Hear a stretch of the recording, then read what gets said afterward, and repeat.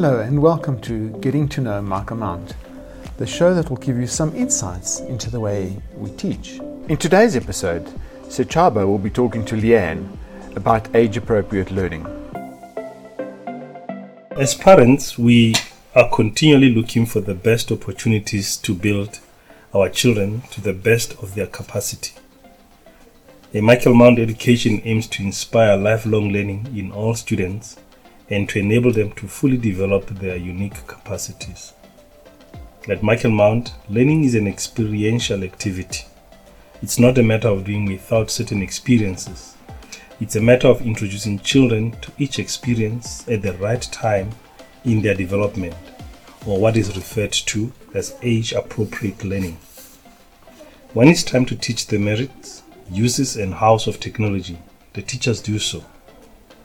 And the knowledge, self-awareness and problem-solving skills children develop through years of hands-on inquiry is of far greater value to them as learners and as human beings than anything they could have picked up by sitting at a screen. Tell us a little bit about the thinking behind age-appropriate learning. Offering appropriate learning to the child at each developmental age is indeed a gift that Rudolf Steiner, who is the founder of Waldorf Education, left us.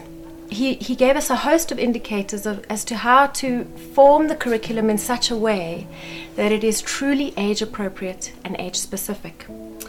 And what this means really is that each developmental stage that the children transition through is mirrored in the curriculum. So what we offer the children at each of these transitional stages truly nourishes them and assists them in making these developmental transitions in a balanced, healthy and harmonious way. And of course, if children feel met and seen and heard, they have a true sense of belonging. And if someone has a sense of belonging, they can become. They can truly reach their full potential. And so where does it all start? It starts really in the kindergarten, but in class 1, which is my favorite year, it really begins with the children who come towards us that have a deep ability to still imitate. And they feel completely at one with the world around them, and they relate to the world through pictures and through stories. And so we meet the children in this developmental stage at a Waldorf school, teaching concepts in a way that is imbued with images. And everything is brought to them in a pictorial, imaginative way. So dry, abstract concepts brought to the children too soon are somewhat hardening and limiting. And we work in class 1 particularly with the fairy tales.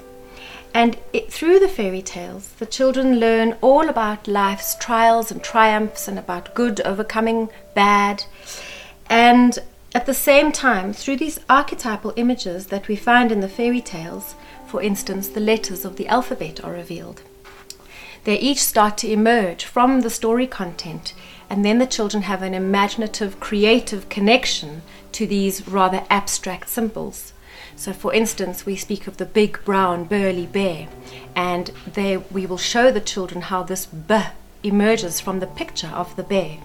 And so the children truly have a feeling connection to each of these abstract letters. So does this apply throughout their younger career?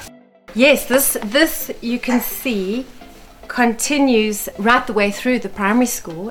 For instance, when we meet the class 2 child, the class 2 child is somewhat different to class 1 in that they find themselves in a world of duality. They have one foot still on the rainbow bridge, so to speak, and one foot on the earth.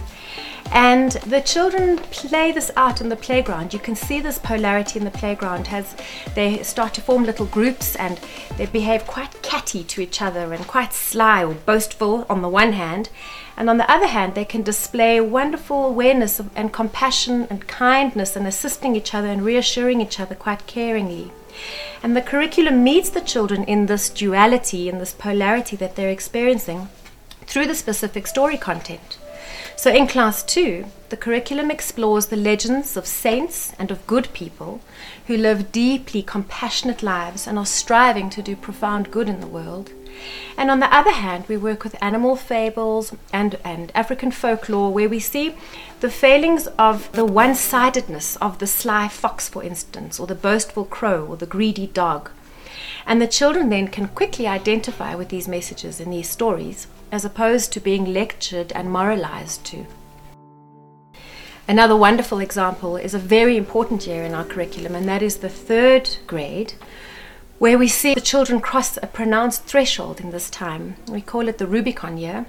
And this threshold is marked by psychological and emotional and spiritual changes in the child.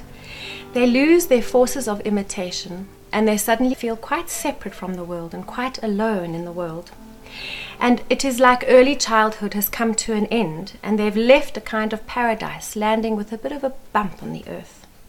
And we need to help them find a new relationship to the world around them. And the curriculum does exactly that.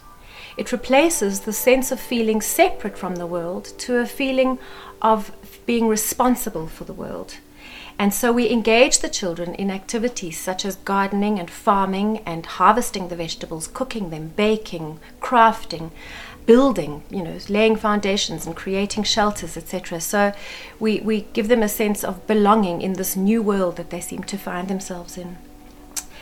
And then once they've crossed this threshold and they've arrived in the 4th grade, class 4, they now are able to start to explore a little bit of who their individual personalities are, who they wish to become now. And here the curriculum works with stories from the Norse myths. And these are wonderful, rich stories that provide a multiplicity of personalities for the children to align themselves with and to play out and to identify with. They can choose to be mischievous like Loki, or loving like Freya, or strong and thunderous like Thor. And so they get to really experience, they play around with a few of these. They're no longer at one with the world in class 4 because they have lost these powers of imitation. And so it is the year that we start to break up the world. And so the whole number is broken into fractions, the parts, and language for the first time is broken up into the 9 parts of speech, for instance. And also class 4 helps to orientate this new individual through an overview of local history and geography, starting with the very chair they are sitting on, moving into the class, with the classroom layout, the layout of the school, and eventually their whole home province. And so you can see how this mirrors the class 4 child.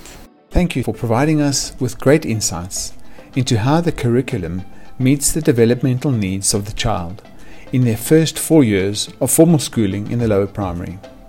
In our next episode, we unpack the subsequent 4 years of the upper primary school. Thanks for listening, and feel free to send us your suggestions and even forward the podcast to friends or potential parents that are looking to build their children into conscious, creative, independent thinkers.